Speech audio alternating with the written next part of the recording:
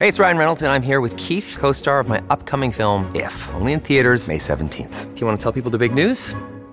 All right, I'll do it. Sign up now and you'll get unlimited for $15 a month and 6 months of Paramount Plus Essential Plan on us. MintMobile.com/switch. Upfront payment of $45 equivalent to $15 per month. Unlimited over 40 gigabytes per month. Face lower speeds. Videos at 480p. Active Mint customers by 531.24 get 6 months of Paramount Plus Essential Plan. Auto renews after 6 months. Offer ends May 31st, 2024. Separate Paramount Plus registration required. Terms and conditions apply if rated PG. Your brain needs support, and new Ollie Brainy Chews are a delightful way to take care of your cognitive health. Made with scientifically backed ingredients like Thai ginger, L-theanine, and caffeine, Brainy Chews support healthy brain function and help you find your focus, stay chill, or get energized. Be kind to your mind and get these nootropic chews at ollie.com. That's OLLY.com. These statements have not been evaluated by the Food and Drug Administration. This product is not intended to diagnose, treat, cure, or prevent any disease. This episode is brought to you by La Quinta by Wyndham. Your work can take you all over the place, like Texas. You've never been, but it's going to be great because you're staying at La Quinta by Wyndham. Their free Bright Side breakfast will give you energy for the day ahead. And after, you can unwind using their free high-speed Wi-Fi. Tonight, La Quinta. Tomorrow, you shine. Book your stay today at LQ.com. Welcome to the New Books Network. Hello.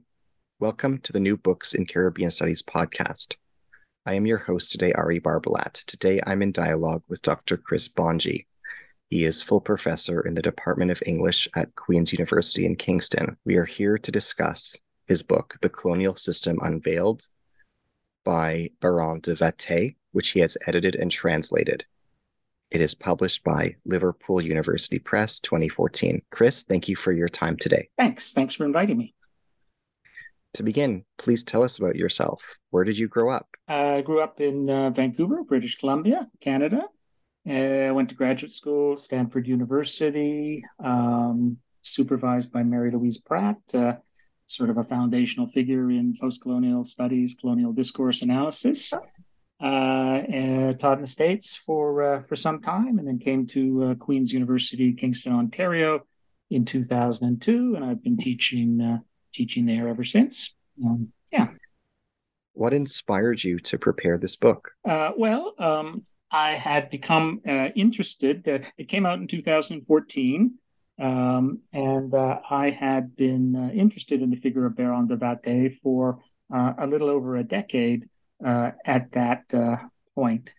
Some of my work in the 1990s had been devoted to French Romantic era writers, notably Victor Hugo, who wrote, when he was very young, wrote a novel about the Haitian Revolution called Bouc-Jargal.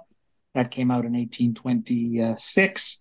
And that's sort of where my interest in Haitian history, Haitian literature kind of began.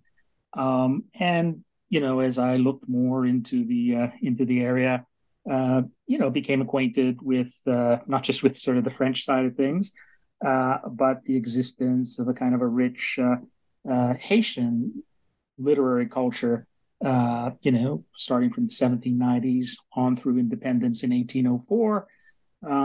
And I kind of became interested in some of the writers that Victor Hugo, as it were, wasn't influenced by, because Hugo's Bouc-Jargal is very much a colonial novel. It's saturated with sort of colonial biases, intertextual sort of dependency on colonial writers who were sort of invested in the preservation of Saint-Domingue as a French colony, and who were sort of appalled by the idea of Haitian independence. So started to get interested in the other side of things, as it were. And it doesn't take long if you're looking into early Haitian literature before you come across this character, the Baron de Vattay, who was the secretary for King Henri Christophe of Haiti, and who published a great many books, 11 to be exact, in the 1810s.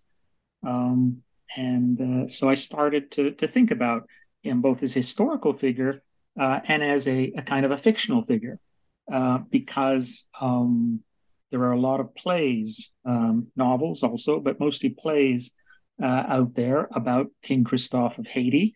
Some of them are very notable, authored by the likes of Derek Walcott, Aimé Césaire, tragedies about King Christophe and post-independence Haiti. And some of these plays actually represent Vathey. Vathey is a character in some of these plays. And I think in 2005 or so, thereabouts, I wrote an article about the representations of Vathey, mostly in Walcott's Haitian plays, the so-called Haitian trilogy. But I also, in order to do that, I had to confront the real Vathey, not the fictional Vathey, and kind of gain some sense of what it was he was writing, how it was that he became the secretary of King Henri Christophe.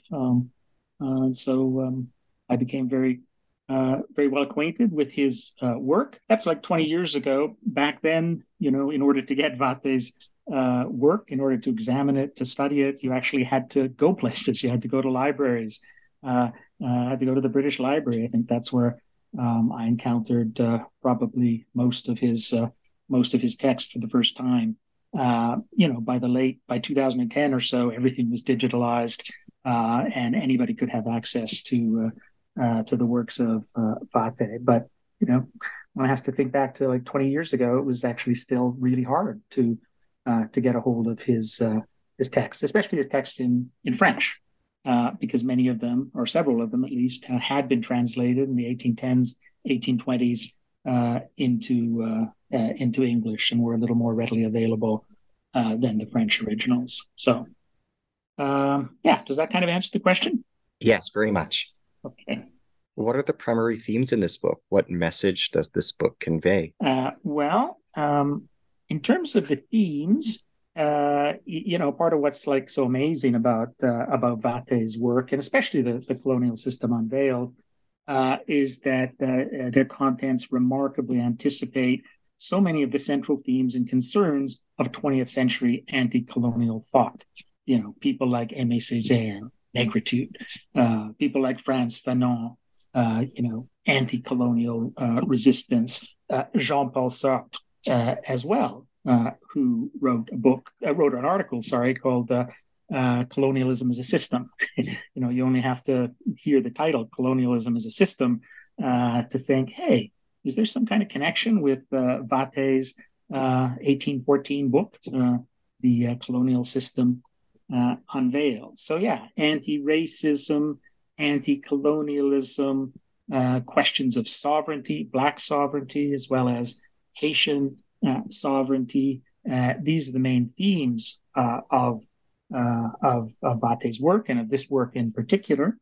And as I say, they presciently anticipate a lot of anti-colonial thinking in the 20th century. Right? Just as Haiti, as a kind of independent post-colonial state in 1804, that's kind of emancipated itself from the colonial French yoke, right? Anticipates the decolonization movements in Africa and the Caribbean and elsewhere in the 20th century. What would you like listeners to get out of our dialogue today?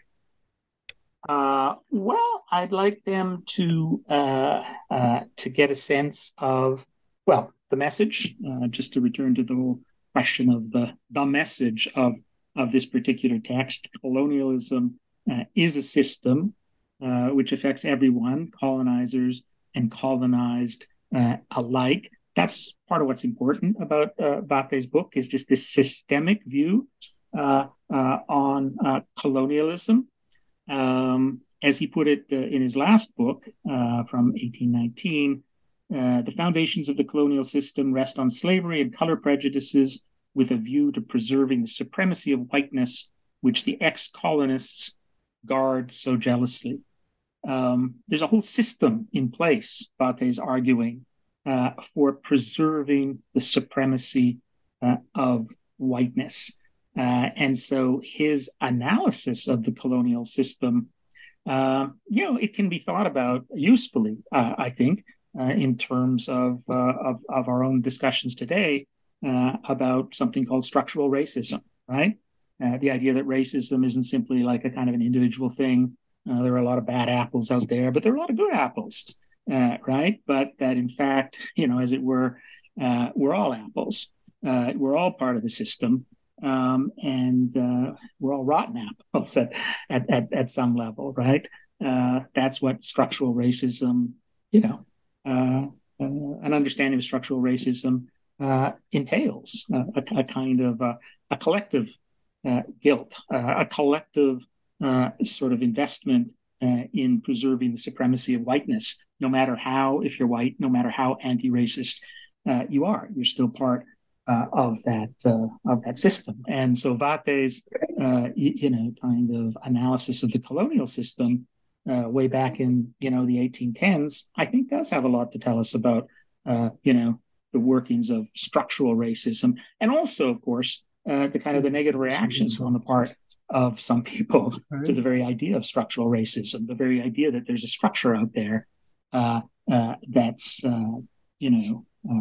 preserving the supremacy of whiteness, regardless of how we may think we feel about whiteness. Yeah? Can you tell us about the authors of the supplementary essays in this volume? Can you say more about who they are and what their essays say? I could, but I think I'll address your in a little more depth your question about what I'd like listeners to get out of the dialogue. And that would be a number of things. Some sense of the world historical importance of the Haitian Revolution, first and foremost, an event that exceeded the limits of the American and French Revolution in its, to quote the words of the philosopher Peter Hallward, in its affirmation of the natural, inalienable rights of all human beings, right? Or to quote one of the contributors to my edition, Nick Nesbitt, the Haitian Revolution, a sense of it as the most accomplished political event of the Age of Enlightenment. Let's remember that the Haitian Revolution, went beyond the French, the American revolutions in collapsing racial inequality, right? Whereas the American Revolution obviously was, committed to the maintenance of slavery. And the French Revolution took the American Revolution one step further, but still, in its initial stages, maintained slavery, maintained inequality on the grounds of race. The Haitian Revolution was fought against those sorts of inequalities in the name of the equality of everyone, regardless of color.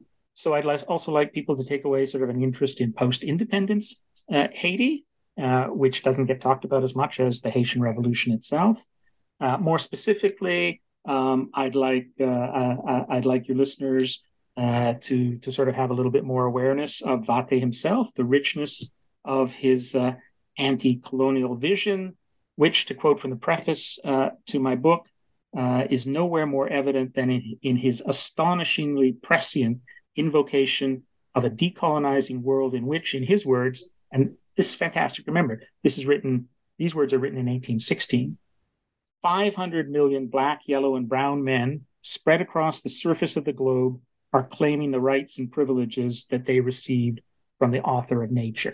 That's just an amazing, sort of vision to have in 1816. And finally, an appreciation of this particular book of his, which I've argued can be legitimately considered the first systemic critique of colonialism ever written, certainly from the perspective of a colonized subject. And it's generally acknowledged, I think, now to be his most important work. It's also his first major work. So, okay, onward. Can you tell us about the authors of the supplementary essays in this volume? Can you say more about who they are and what their essays say?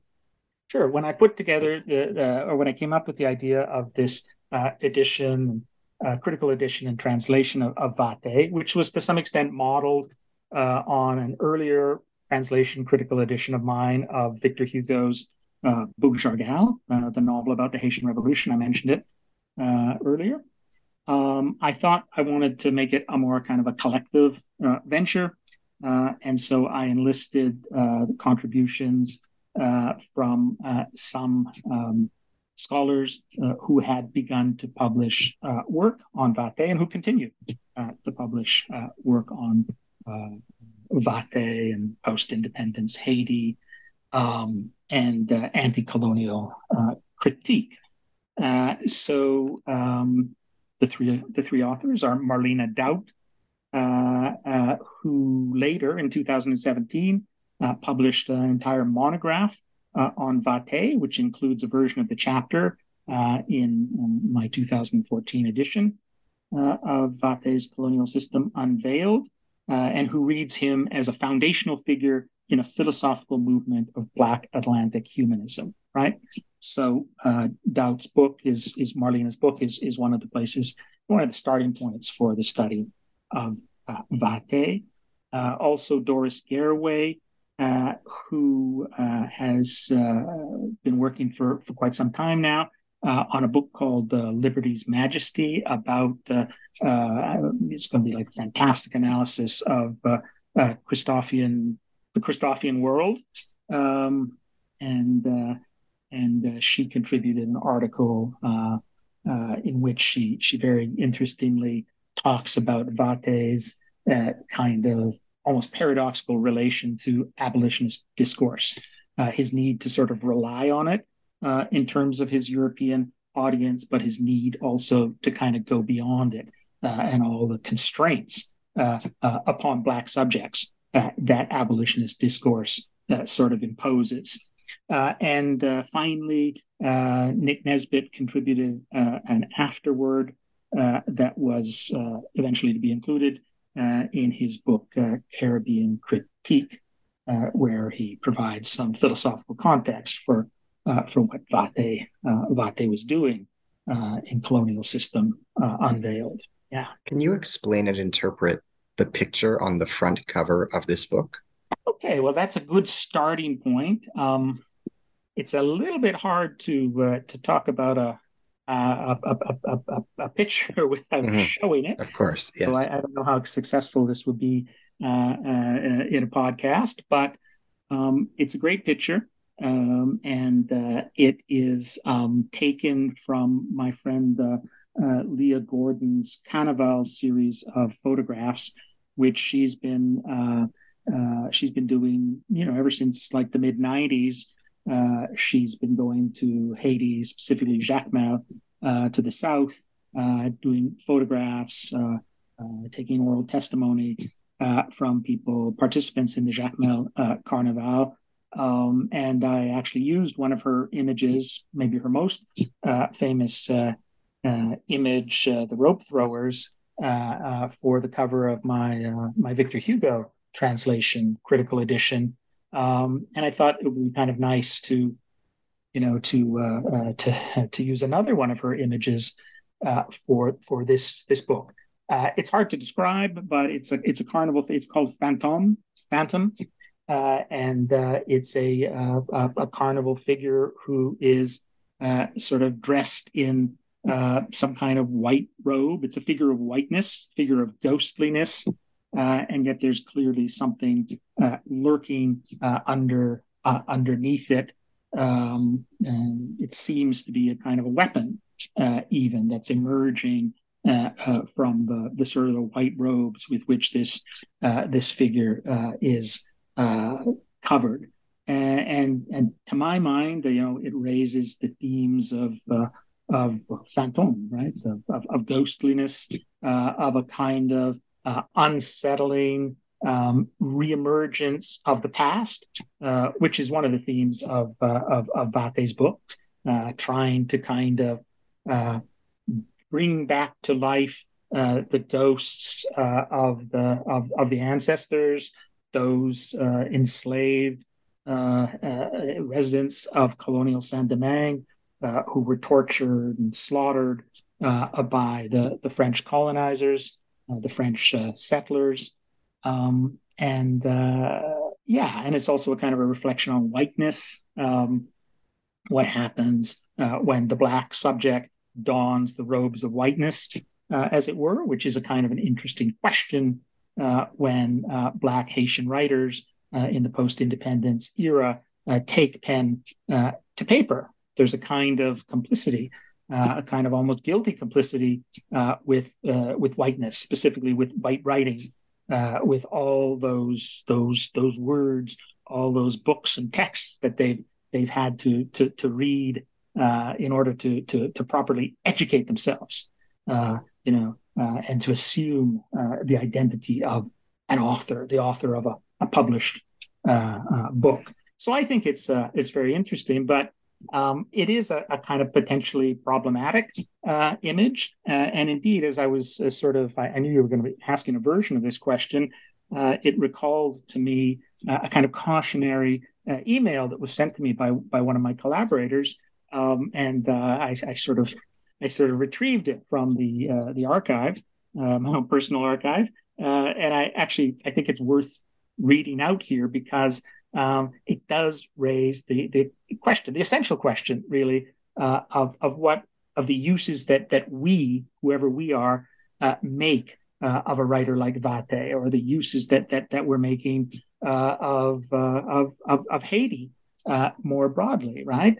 This is a question that applies to everyone who turns to this topic, but maybe particularly to people in the Euro-American Academy, who are becoming, like myself, who are becoming increasingly sort of fascinated by and insistent upon the importance of the Haitian Revolution and the aftermath of Haitian independence. Who are we to be talking about, to be writing about these things? Is there a sense in which we're kind of doomed to some sort of exotic relation to the very object of study that we're trying to valorize?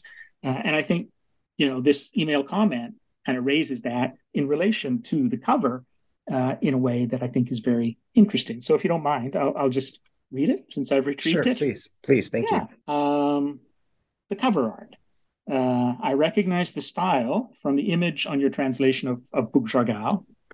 Although I'm not familiar with the artist or the figure and symbolism evoked in the photograph, it is clearly a highly provocative image. The naive viewer, such as myself, although I would say she's not a naive viewer, might see in it some sort of reference to the notion of the veil.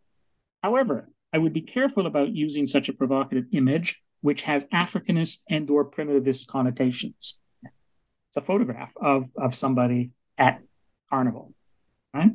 In some respects, the image brings out an element of Haitian culture that is at odds with what Vate was trying to espouse: civilization, international recognition, universality, Christianity, enlightenment, etc.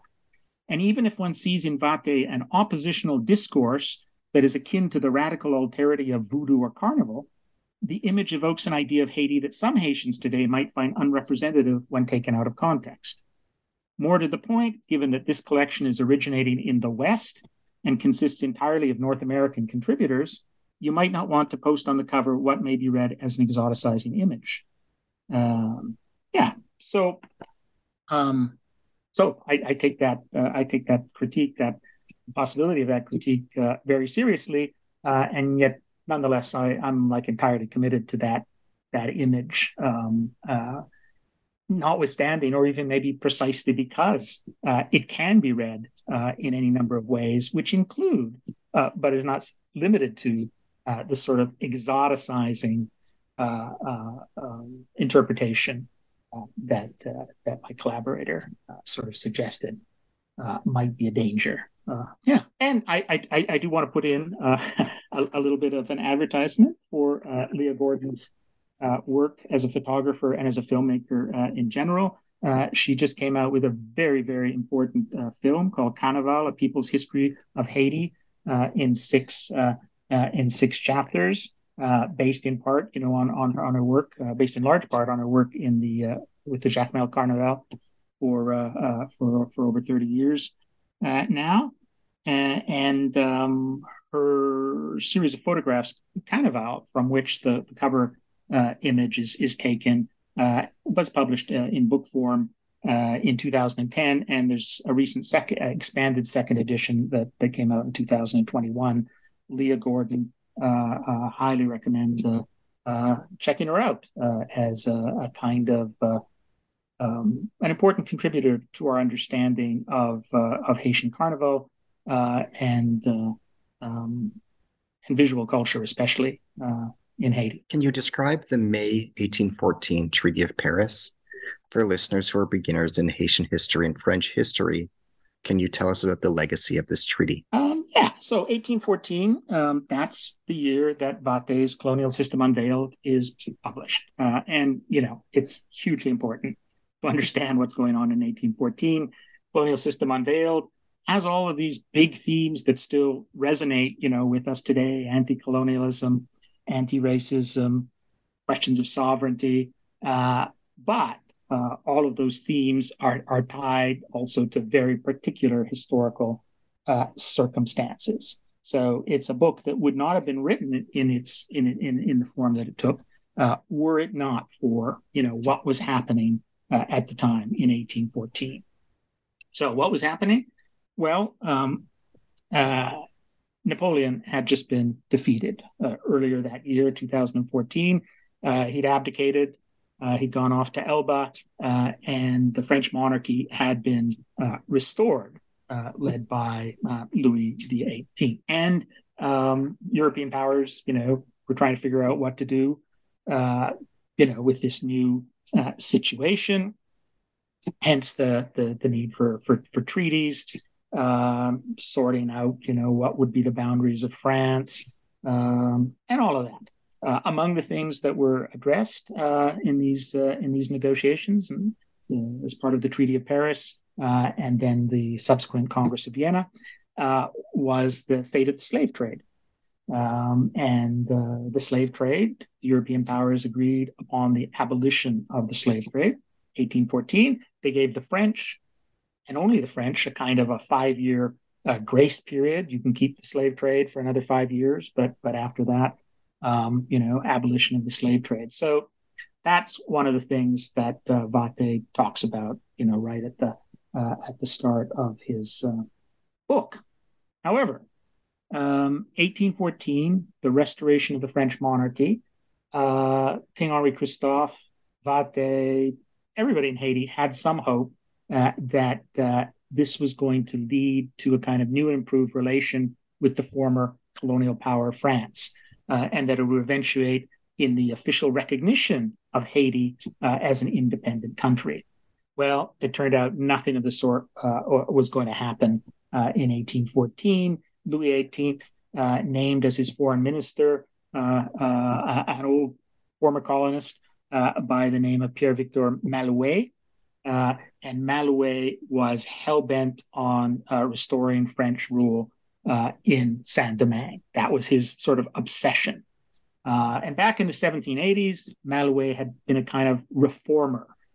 He sort of saw that there were some problems with the colonial slavery and that they needed to be addressed. There were sort of vicious masters who needed to be controlled. Maybe even the word slavery should be abolished, he mused, and we could start calling them serfs or some such thing.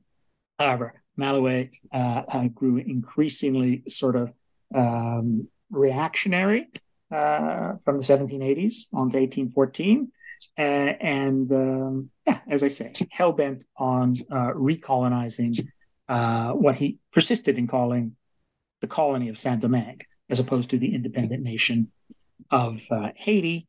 So military plans were started to, what would it take to reconquer Saint-Domingue? And Malouet's first step was to send out some spies to Haiti to kind of negotiate, but not really negotiate, to sort of impose terms on Henri Christophe, as well as the leader of the other Haiti. And here's something we haven't mentioned yet.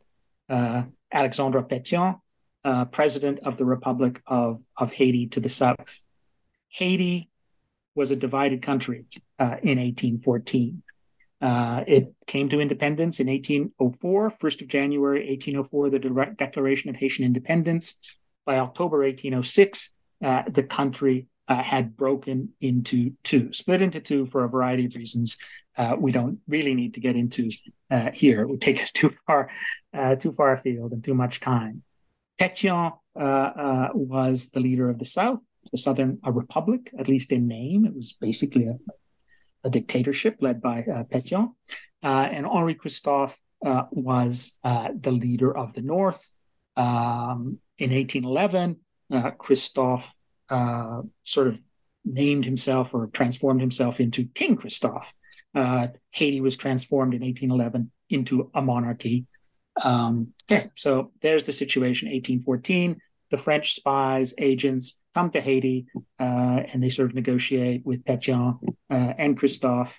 And then it becomes clear that they have a secret agenda. Secret papers are found describing Malouet and Louis XVIII's agenda, which is to restore slavery. Once that happens, everybody in the South and the North is up in arms, and there has to and fearful that the invasion of 1802, which brought Toussaint Louverture's sort of rule to an end, would sort of repeat itself.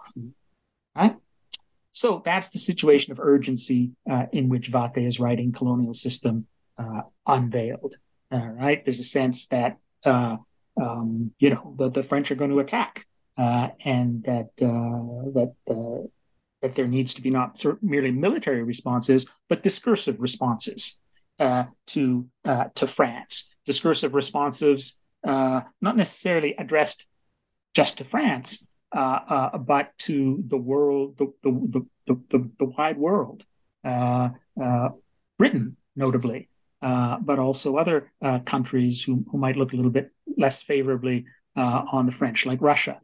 The idea that getting these books out, publishing these books in defense of Haitian sovereignty, vindicating Black identity, etc., would be helpful to Haitians as they geared up to defending their country. Can you? Oh, go ahead. No, go ahead. Oh, can you comment on the reception history of translations into English of Vathey's writings? Can you comment on their response in the United States and Great Britain? Yeah, and that's part of the whole what I was just talking about in terms of the desire of Haitians, both the South and the North, but especially in the Northern Kingdom, to get their message out, not just to the Haitians themselves or to the French, but to the whole wide world. And so that involved a kind of concerted media strategy that was directed primarily to the Anglo-American world, getting these texts, not just by Vathey, but by a variety of Christophian secretaries like the Count of Limonade, Chevalier Prézot, etc. There were a great number of these people who wrote for Christophe in defense of Haitian sovereignty and in kind of anti-colonial, anti-racist sort of way, to get these publications out to a sympathetic audience, both in the United States and especially in Britain. And of course, that involved also getting them translated from French into English for a wider dissemination of their messages. And Vathey's three sort of major works, leaving Colonial System Unveiled aside, were rapidly translated into English between 1817 and 1823. And so his work was very widely disseminated across the Atlantic world in both the States and Britain. Colonial System Unveiled was never translated at the time. The whole media campaign hadn't really started up in earnest at the time it came out. And so that was another of the reasons why I felt compelled to, justified in bringing this work into English, because of all of Vathey's other, what I call major works were available in translation. 19th century translations, to be sure, but decent enough translations. What some people look upon as his most important work, however, remained available only in French. So, Vate had a surprisingly wide and positive reception across the Anglo-American world. And my collaborator Marlene Doubt has examined that quite comprehensively in her both in the chapter that's included in my book, but also in her own monograph on Vate. Vate was an inspiration both to sort of British and American white abolitionists, as an example of what Black folk could do when they were quote unquote civilized, but also, and much more interestingly, an inspiration to African American writers, the emergent kind of subfield of African American print culture in the early 19th century. Excerpts from Vate were translated, for instance, in I think the first African American journal, Freedom's Journal, in the late 1820s.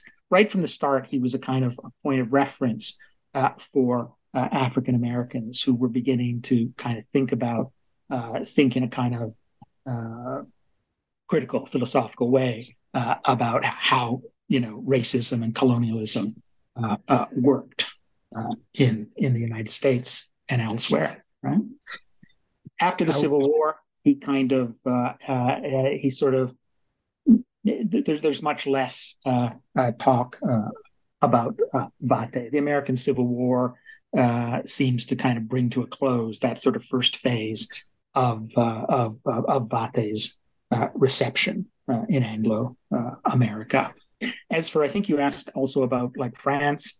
Yeah, that was going to be the next thing I asked. How has he been remembered in 20th and 21st century France, and how has he been remembered in 20th and 21st century Haiti? Yeah, and Vate is simply not as visible in French, be it in France or in Haiti, as he is in English. It's a kind of irony, really.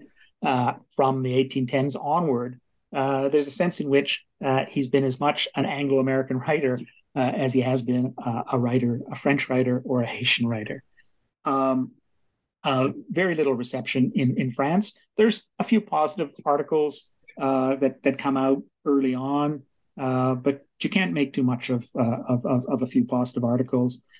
Generally, accounts of Vate and of Haitian literary culture in general in France in the 19th century are very dismissive, and that dismissiveness extends well into the 20th century. And it's still the case that there's not a lot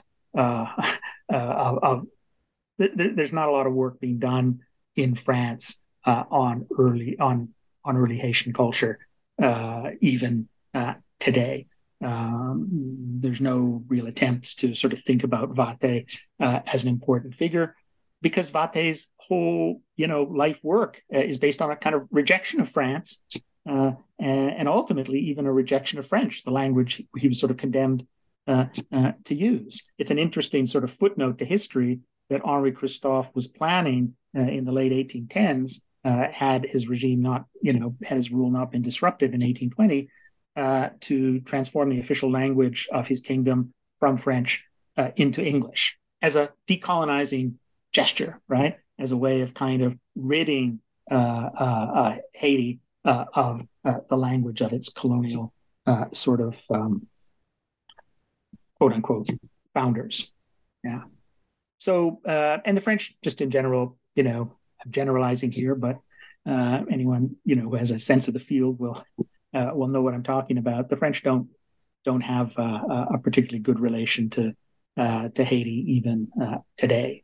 It sort of stands as the kind of an object of what Paul Gilroy calls post-colonial melancholia. What would have happened if Haiti had not become independent? We would have retained our pearl of the Antilles, and it wouldn't have become this sort of problem state that it now appears to many to be. And all of that nostalgia fails to take into account the fact that what Haiti is today is shaped so much by what was done to Haiti, not just during the colonial period, but primarily after independence and after Haitian independence was officially, if provisionally, recognized by France in 1825. They were forced to pay massive indemnities that really, ensure that Haiti could never, quote unquote, develop fully as an independent country. Those indemnities amount to a huge amount of money that was paid from the 1820s on into at least the 1940s, I think. And that fact of Haiti as a debtor nation, severely affected Haitian, quote unquote, development. I think it's worth inserting here as a kind of a footnote about Henri Christophe, and his differences from Pétion. From the perspective of some historians, what's to choose between them? They're both flawed. Pétion, clearly a bit of a dictator, president for life. Christophe, seems to be some sort of, at times benevolent, at other times sort of authoritarian and cruel despot. And when he commits suicide in 1820, the country is reunified under Pétion's successor, Jean-Pierre Boyer, and the center of power in Haiti shifts entirely to Port-au-Prince, entirely to the south. And it's the inheritors of Pétion who agree ultimately to pay out these indemnities to France in order to secure some kind of official independence. And the one thing that can be said with certainty about Christophe, without sort of lapsing into a kind of naive nostalgia, is that he would never have agreed to paying out indemnities in exchange for the recognition of Haitian independence. He wanted France to recognize Haitian independence, but time and time again, he simply refused to even entertain a possibility that actually had been raised for the first time by Pétion in 1814, and that eventually culminated in 1825 with this agreement to transform Haiti into a debtor nation and to sort of officialize formal independence, but also officialize a kind of new neo-colonial relation between Haiti and its former colonizers, France. So that's the one thing that can be said unequivocally, I think, about Christophe and why his regime is important, notwithstanding whatever flaws there might have been to his character or to the very idea of Haiti as a monarchy. That he was resilient in terms of defending Haitian sovereignty and recognized that payment of indemnities would just make the idea of Haitian sovereignty a kind of a joke. Can you comment on the significance of C.L.R. James' book, The Black Jacobins, for our contextualizing of Vathey's life and times? So, C.L.R. James wrote what's doubtless the most important, influential history of the Haitian Revolution, published in the 20th century. His 1938, The Black Jacobins, and it tells a heroic, epic story that's very much centered on Toussaint Louverture, the rise of Toussaint Louverture to power. Tells that heroic, epic story, almost a romance, in the critic David Scott's words, about the Haitian Revolution, the happy ending of independence. So what's interesting about James's Black Jacobins is he kind of wants to use Haitian independence as a kind of model, a premonition of African decolonization in the 20th century. which he's very much looking forward to in 1938, right? Haiti provides this kind of model of Black sovereignty that's very useful and sort of inspiriting to think about in relation to what Africa, or what he thinks Africa will become in the 1940s, 50s, 60s once it decolonizes itself. But what's kind of interesting about James's Black Jacobins is that he has nothing to say there about what followed upon Haitian independence. Right? He's not really interested in that book, in all the stuff that happened after 1st of January 1804. It doesn't really talk about Dessalines' short-lived empire from 1804 to 1806. Doesn't talk about the assassination of Dessalines in October 1806 and the division of independent Haiti into two countries, as we discussed previously. Doesn't talk about the problems faced by Henri Christophe's kingdom or Pétion's so-called republic. And one has to wonder sort of why. Okay, he's telling the story of the Haitian Revolution, but he never gets around to talking about its maybe less heroic, maybe in his mind less epic-seeming aftermath, right? Which doesn't really correspond to the dictates of the sort of the romance plot that, as David Scott has argued, is sort of at work shaping the 1938 version of the Black Jacobins. And what's also interesting about the Black Jacobins, as the critic Raphael Dalio has pointed out, is that it has nothing to say about the U.S. occupation of Haiti from 1915 to 1934, which generated a lot of interest in Haiti across the Atlantic in the 1920s and the 1930s. It's as if James simply doesn't want to talk about neocolonialism, to talk about this aspect of the aftermath of Haitian independence, where Haiti in 1915 could be occupied by the United States and its sovereign nationhood basically erased for 20 years. Right, because that sort of ending troubles the kind of the triumphant revolutionary message of the Black Jacobins. Troubles it kind of in the same way that the immediate aftermath of the Haitian Revolution, the division of Haiti into two states, the failure to thrive, etc., troubles James and doesn't find a place in kind of the heroic epic narrative of the Black Jacobins. Now, David Scott has made the argument that when James comes to revise or create a second edition, a new edition of the Black Jacobins in 1963, that he's now more open to a kind of tragic understanding of Toussaint Louverture and of the Haitian Revolution as a whole. That perhaps the Haitian Revolution wasn't the kind of the wasn't just the heroic epic enterprise that he made it out to be in the Black Jacobins, and that things could end badly. They certainly ended badly for Toussaint Louverture, who died, in a French prison before Haiti actually achieved independence.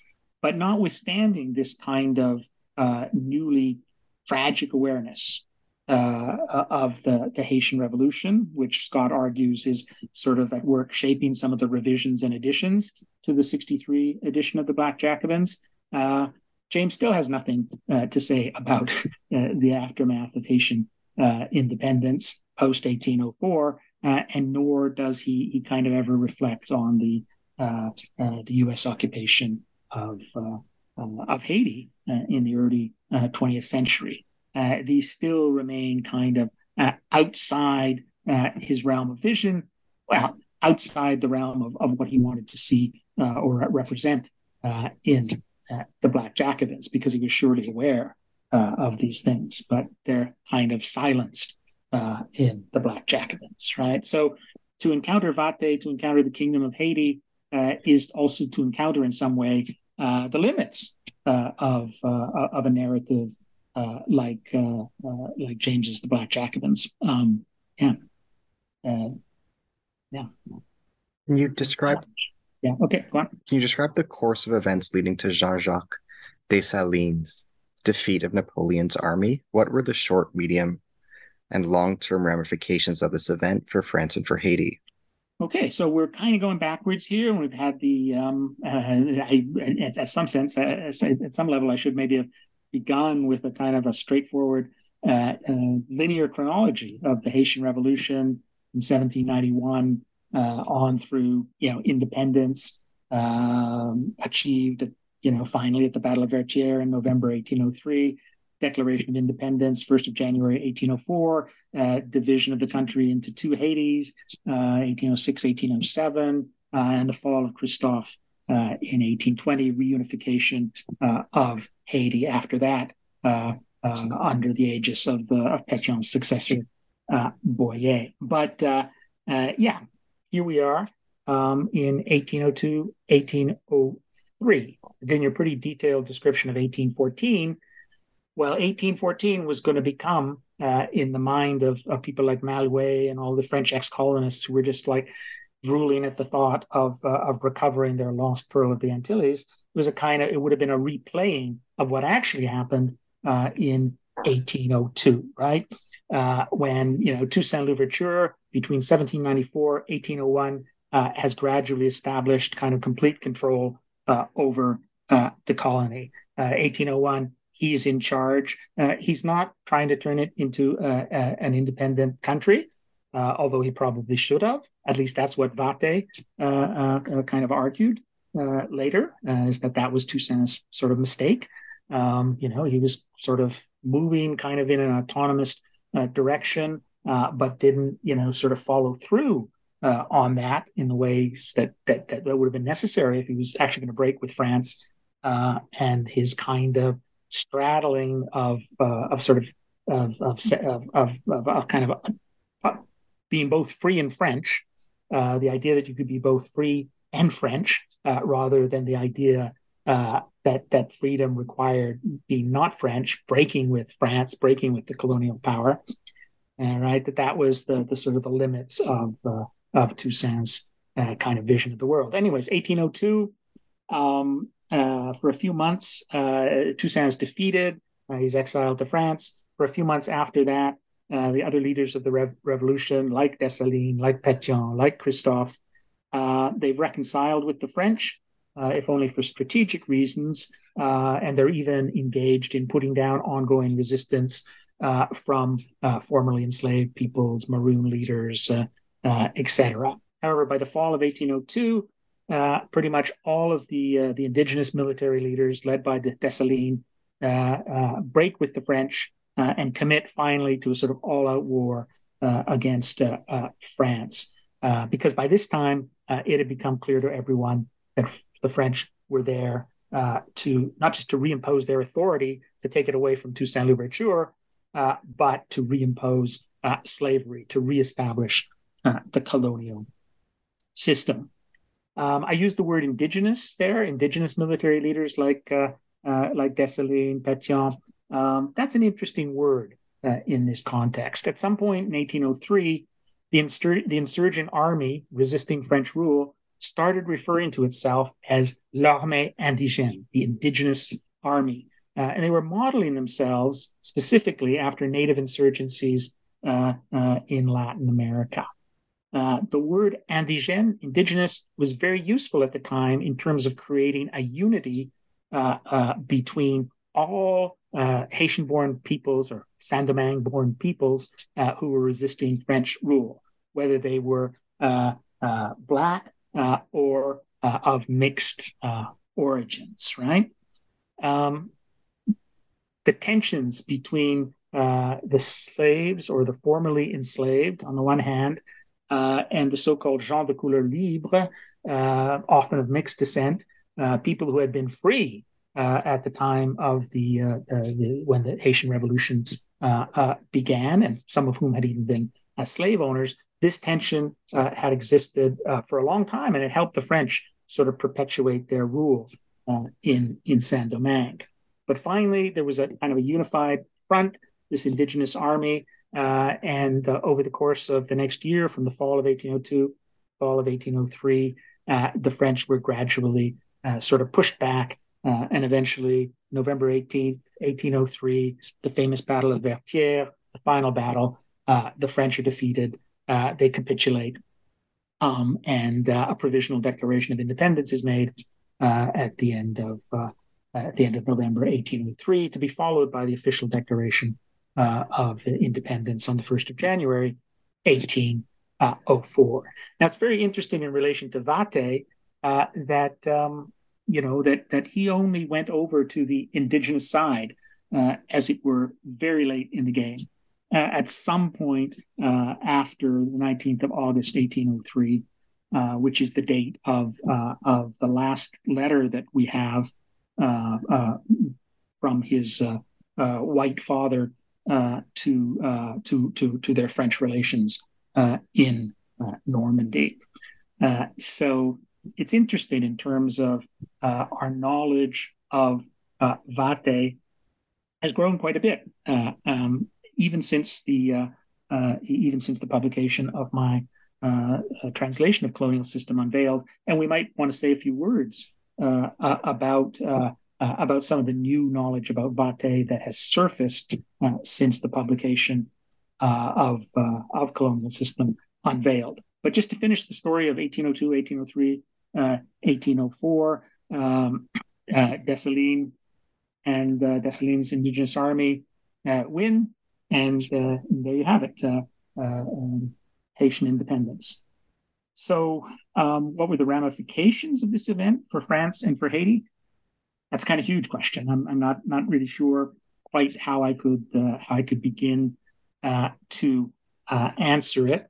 But maybe one thing that I could say is that it's not as final, for one thing, as it seems to be. As Deborah Jensen, for one, has pointed out, the French never left Saint-Domingue, or they didn't leave it in 1803. They were still in control of the eastern part of the island, present-day Dominican Republic, which was at the time, part of Haiti, or had been part of colonial Saint-Domingue. So they remained there as a kind of threatening presence, and they didn't leave until 1809.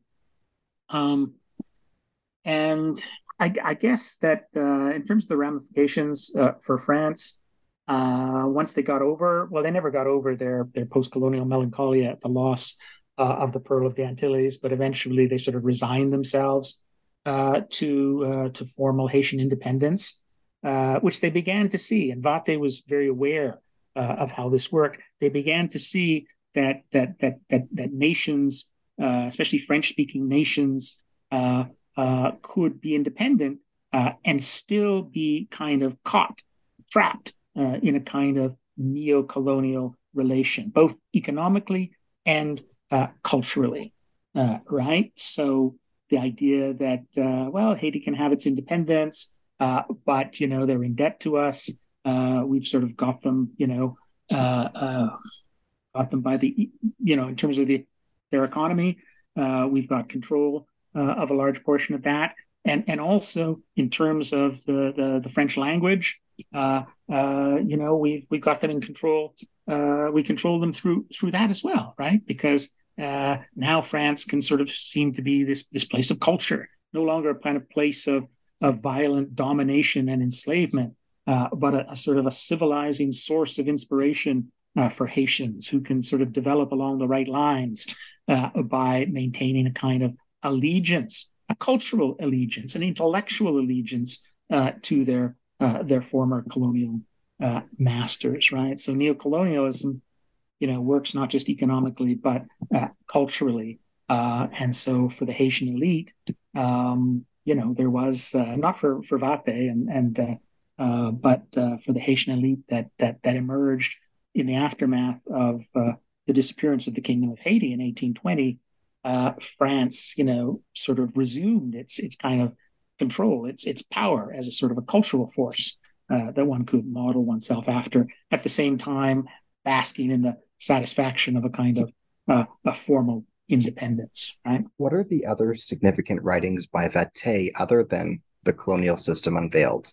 Can you describe their themes and contents? What is their relevance for Haitian and Caribbean intellectual history? Yeah, well, I think in broad strokes, the answer to those questions is the same as the answer would be if you asked them of Colonial System Unveiled. But it's important to have a sense of Vatté's oeuvre, his work that he published between 1814 and 1820, when shortly after the suicide of Henri Christophe. It's worth remembering, Vatté was brutally put to death about a week to 10 days after Henri Christophe committed suicide, put to death by Christophe's enemies. He was a man who was like seen as just too complicit in Christophe's rule to be allowed to sort of survive, right? So it's important to remember that Vatté's life was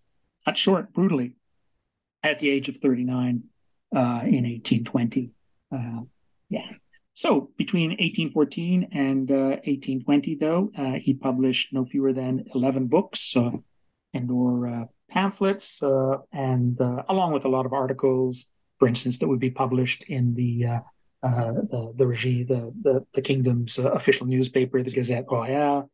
In my edition, I distinguish for heuristic purposes between major and minor works. This is an admittedly problematic distinction based on a number of factors, including, just like number of pages, but also in terms of global circulation and global influence. So along with Colonial System Unveiled, which was never translated into English at the time, there are three other what I would say as major works. From 1816, a work translated as Reflections on the Blacks and Whites, which is a sort of follow-up to Colonial System Unveiled, and it features further elaborations of the affirmation of Black identity, African origins of civilization, as well as kind of robust refutations of colonial discourse, all of which make it often read like as I put it, a Negritude manifesto avant la lettre.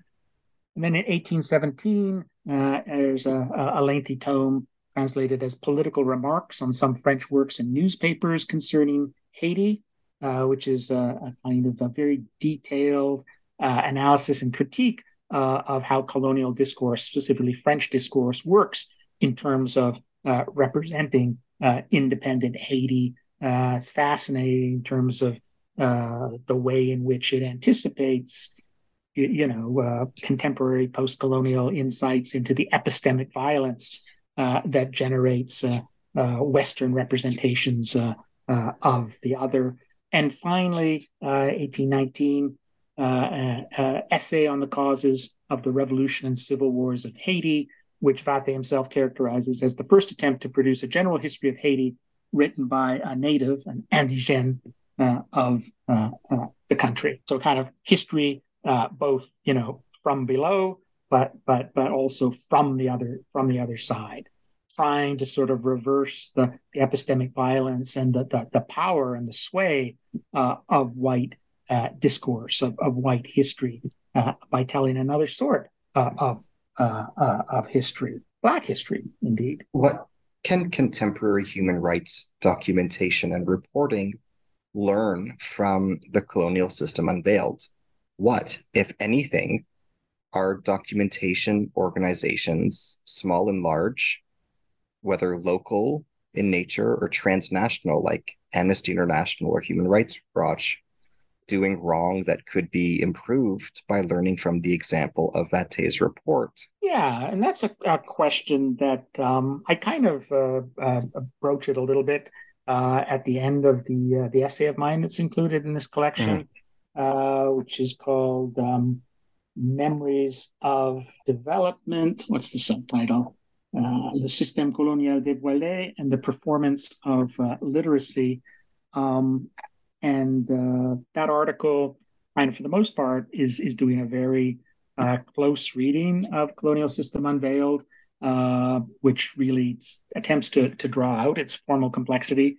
And I'm reading it as a sort of a kind of an allegory of reading, a kind of in some ways a Bildungsroman, a novel of development through which Vate is kind of showing us how he's learning, how he's learned, and how he's still learning how to use textual sources properly. It's a bit of a complicated argument. Anyways, at the end of that argument, I complicate it even further by saying my reading of Colonial System Unveiled to this point has not really addressed the elephant in the room, right? That it's a work that's written kind of at the behest of King Christoph, right? And that it's a work that has a kind of a role to play, an official role to play in sort of helping the Christophian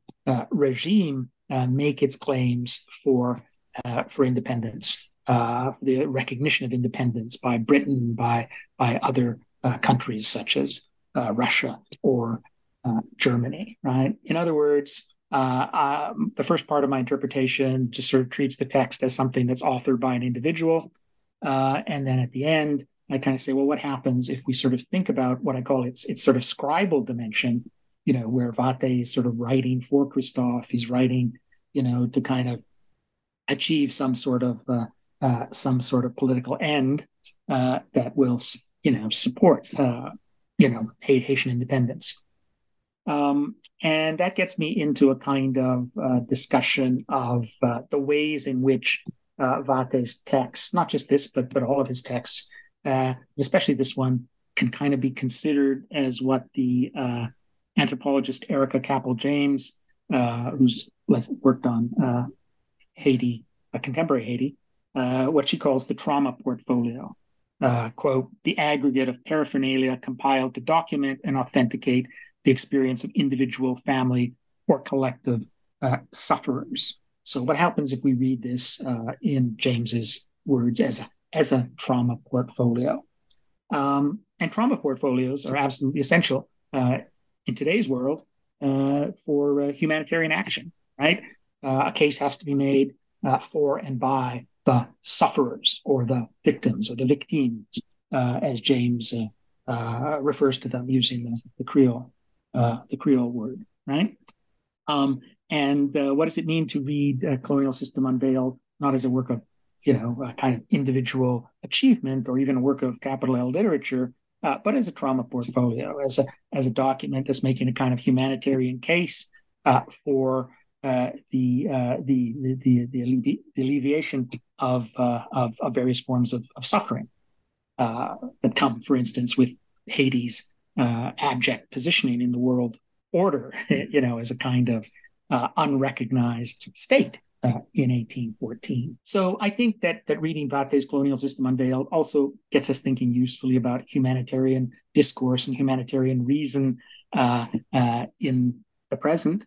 And certainly what does one learn from the example of Vate's report and Christophe's kingdom in relation to Haiti and humanitarianism? I think that there's a very basic answer, which is that Haiti for the Haitians, right? And even today, it's just extraordinary how quickly resolutions to the ongoing crises in Haiti are sort of thought to be resolvable only by humanitarian intervention, the intervention of others, of the UN, but also of that sort of unholy trinity of neocolonial powers, the US, France, and Canada, in relation to Haiti.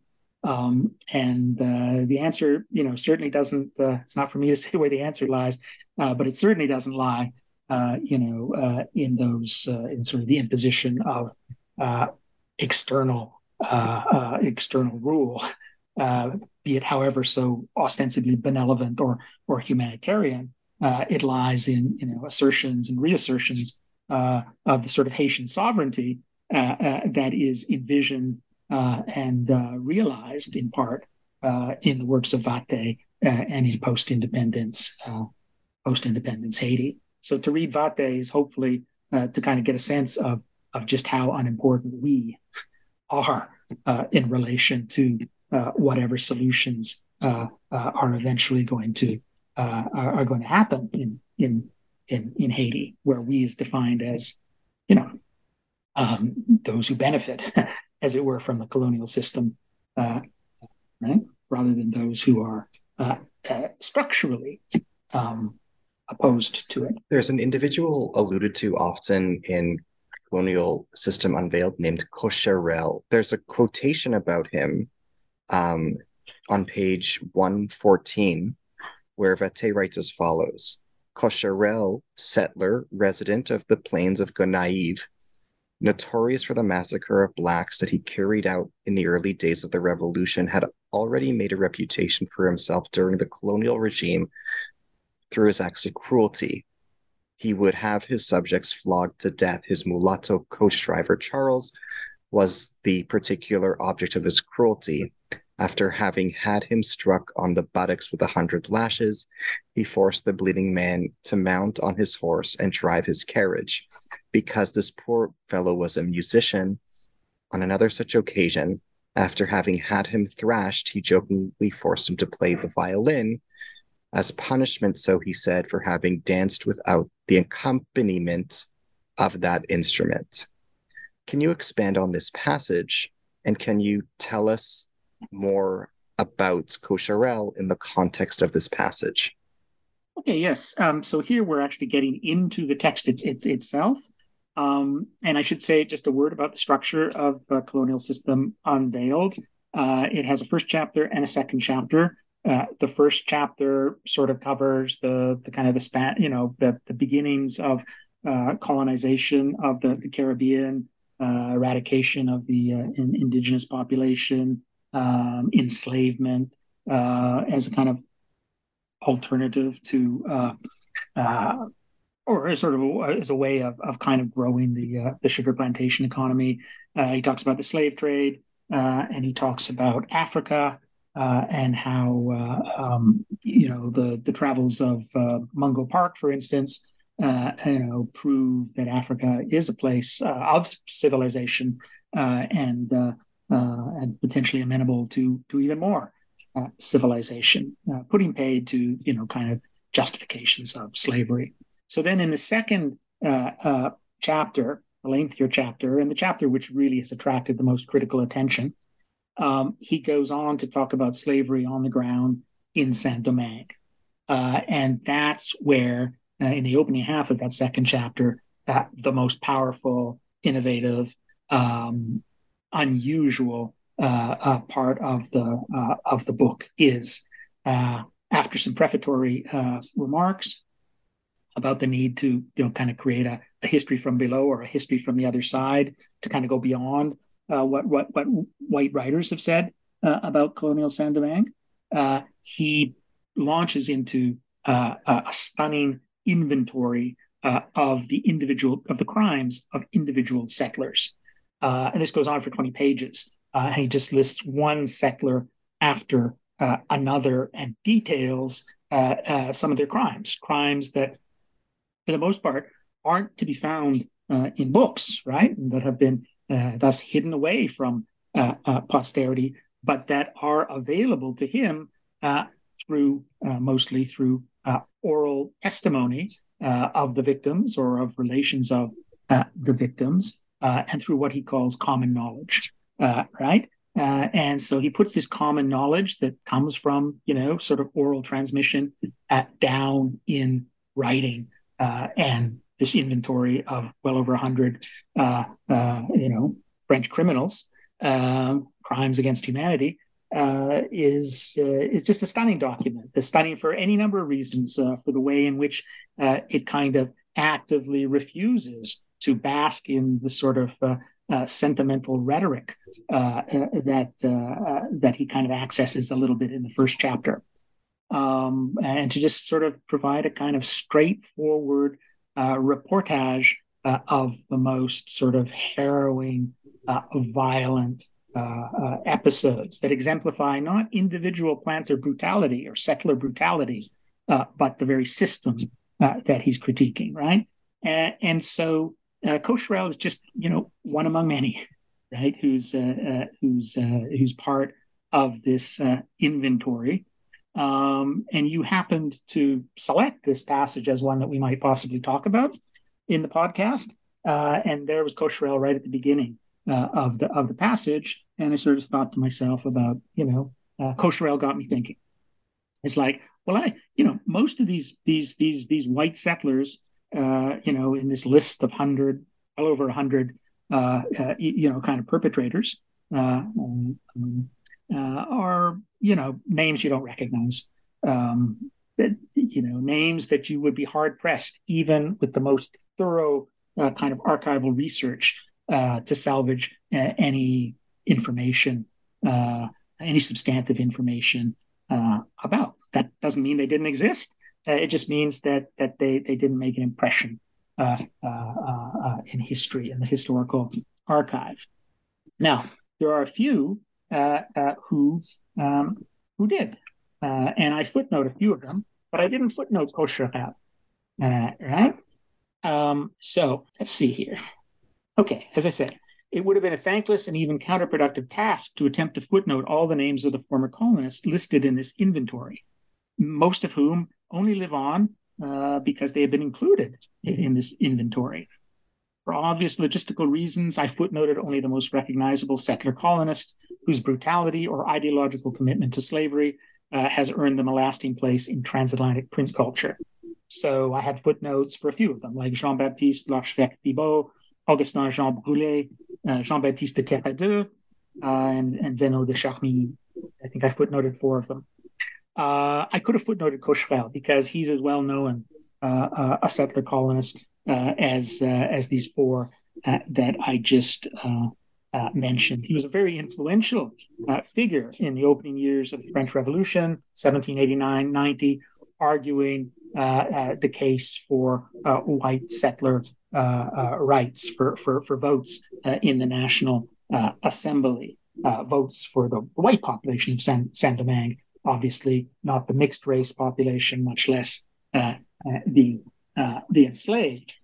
He published a number of books pamphlets that received a relatively wide transatlantic reception.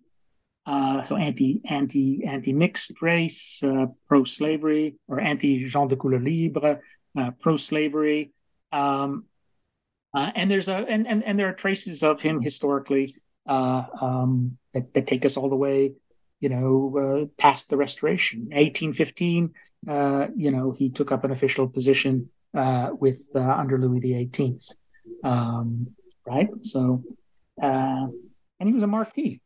Nicolas de Cocherel, Marquis de Cocherel. And interestingly, so I started thinking about him, and why didn't I footnote him? I should have, maybe. There should be a footnote there. But I looked up this description of Vathès, because one of the things that strikes you about the description of Cocherel is that I didn't know any of this about Cocherel, right? Notorious for the massacre of blacks that he carried out in the early days of the Revolution.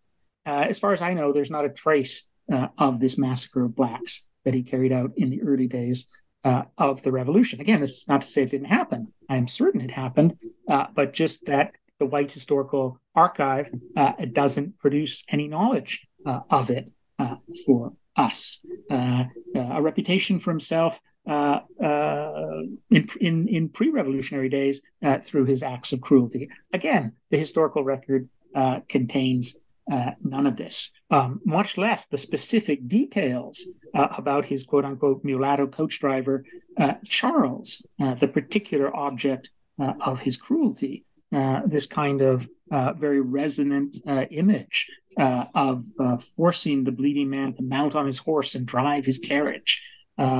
playing the joke, quote unquote, on him, of making him play the violin as punishment for having danced without the accompaniment of that instrument after he'd been thrashed, right? The dancing produced by the thrashing. None of this is in the historical record, right? So that's part of the empirical knowledge that Vate's text provides us with, and it allows us to think differently about Cocherel, to see him not as some kind of, just in the abstract pro-slavery fellow, but who nonetheless was very erudite and produced kind of semi-interesting pamphlets that had a large reception across the transatlantic world. But to see him in relation to these actions witnessed presumably by other subaltern subjects, right? So here we have history from below, another history that the White Archive simply hasn't recorded. That's just not there, right? Now, from the perspective of certain straight historians in need of better evidence, this might seem inadequate, right? It might seem like, well, what's the basis for all this? Where is, in the words of one 19th century reader of this text, where's the collateral evidence for this?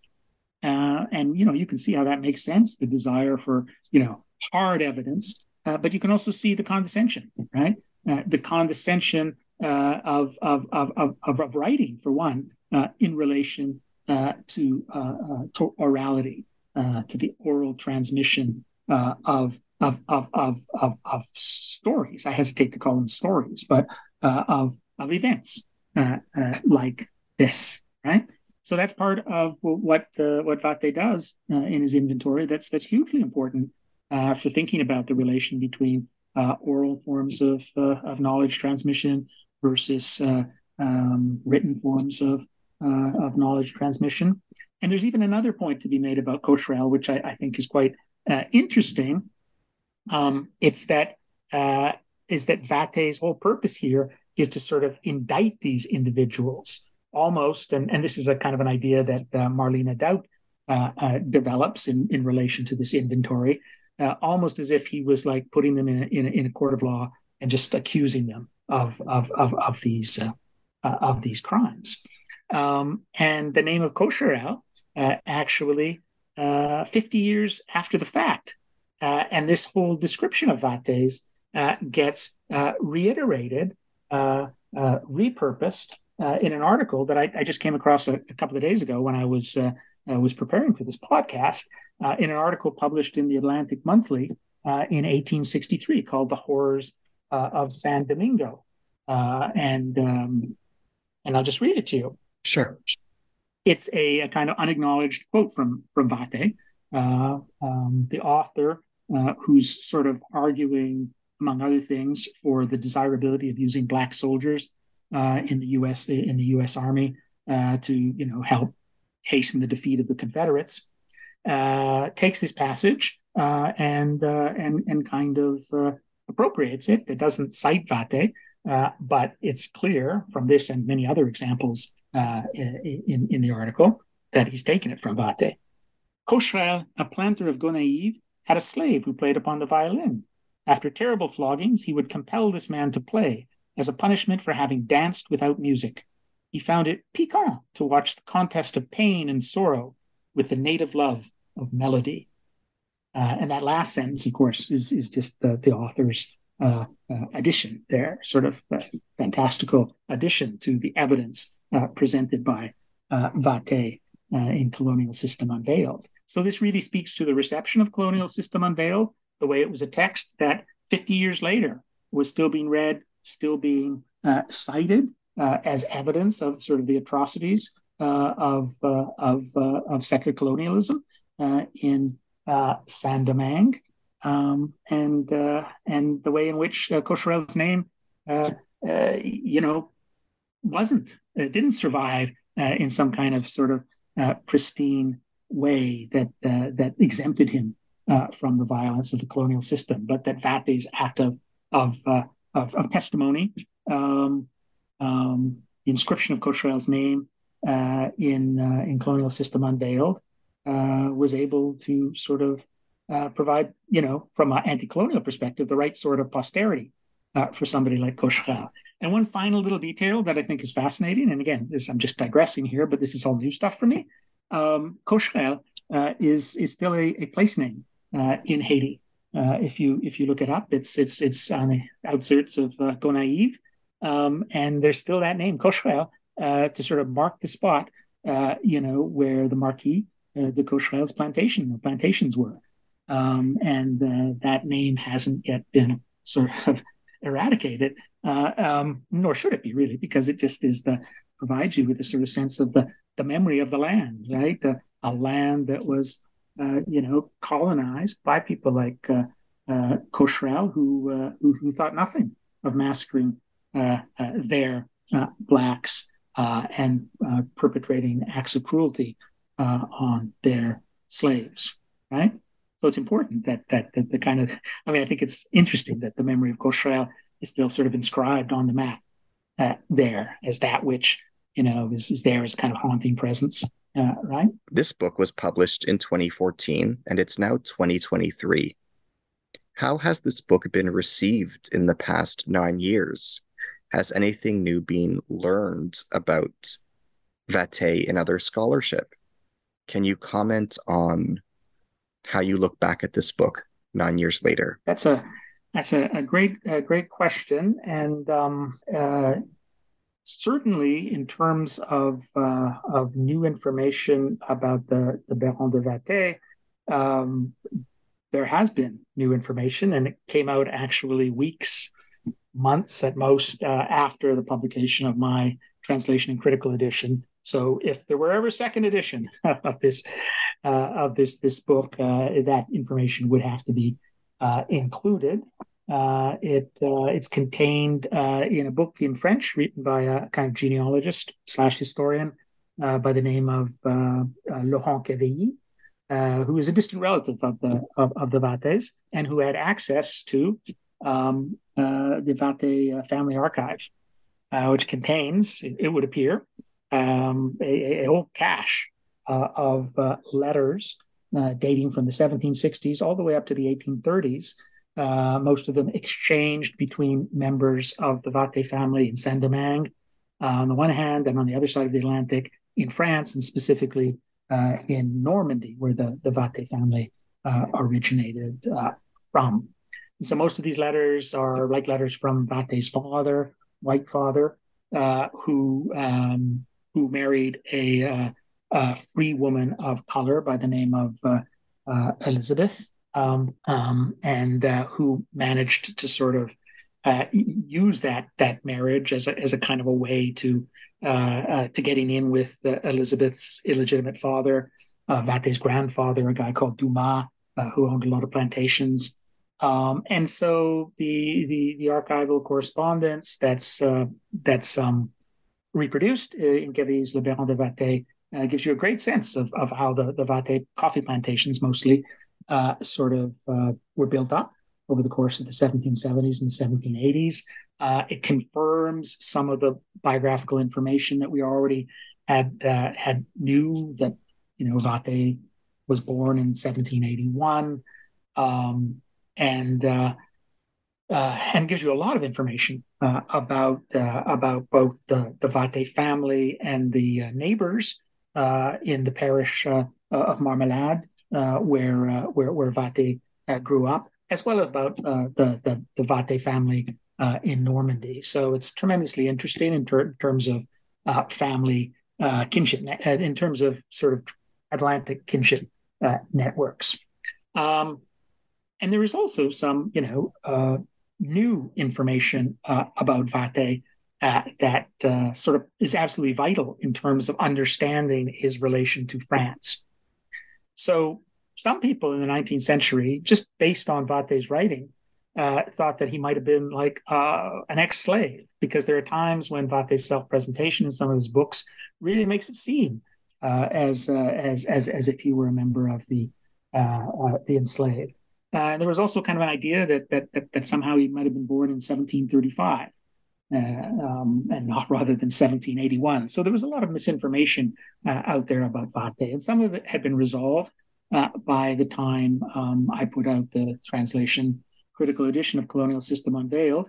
But there was other information that, was sort of newly surfaced, and it was being posited by one of my collaborators that possibly Vate had spent time in France in the 1790s, and not just that, but that he had produced a whole bunch of neoclassical poetry and published it under the name of Pompey Valentin Vate, which is the name that Vate was always known by in the 19th century from 1839 onward. The idea was that the Baron de Vate's actual name was Pompey Valentin Vate. As the discovery of his baptismal certificate by Marlene Daut, circa 2010, showed, his actual name was Jean-Louis, not Pompey Valentin at all. However, there were these poems out there by Pompey Valentin Vate, and it was being posited that maybe he had actually written poetry while he was in France. So Kevy's exploration of the family archive proves, conclusively two things in relation to Vate's formation. First, that he was indeed in France from 1791 to 1796 for 5 years, 5 formative years, from the age of 10 to the age of 15. And we didn't know that. I didn't know that. Nobody knew it except for Kevy, who was keeping it a closely guarded secret, I could tell you, at the time of the publication of Colonial System Unveiled. So there's that. And then there's, conclusive evidence as well that Vate returned to Saint-Domingue in 1796, and that he couldn't possibly have written this poetry. And that, of course, this Pompey Valentin Vate, who published poetry in the late 1790s, and also some stuff in the subsequent decade, was some cousin of our Vates, right? So, when you read my 2014 introduction to Vate, specifically the biographical sketch that's provided there, you'll see that I'm kind of like trying to hedge my bets as to, what exactly Vate was doing in the 1790s. And we now have a much better idea of that, just as we have a much better idea of his relations, his good relations with his white father, which lasted all the way up until the late summer of 1803. We don't know when exactly his father died, but probably died in late August 1803, and that may have been part of what freed Vate up to kind of go over to the other side, and to sort of transform himself into kind of a self-styled autodidact who, as far as his written works suggest, was never in France. So there's a little bit of the performance of the self-fashioning in Vate's work, which was necessitated by this crossing over from the French side, but also from the kind of the gens de couleur side to the Haitian side, but also to the black side. And Kevy's book certainly gives us a lot of new information to mull over. So for sure, that would be one change. And I think that I'd also probably it's not that my ideas have changed about Vate, but maybe that I had too many of them. And certainly when you read that edition today, or when I read it, I think, well, what would it have been if without the supplementary essays by other academics, including myself, about Vate, and with a much more curtailed introduction, and just sort of let the text stand on its own a little bit more than I did in my edition, which features like a lot of introductory material authored by me along with the supplementary essays. And then, but what I think is important and should never disappear, a really kind of comprehensive footnote apparatus to the text itself that clarifies not just a lot of the references in Vatté's text, but also, where he's sort of intertextually playing off of, or even, borrowing, or even, you might say plagiarizing at points, texts, other texts that he read but didn't acknowledge in Colonial System Unveiled. As we bring our dialogue to a close, can you tell us about where your attention has gone since completing this book? Can you tell us about your subsequent research and your current projects?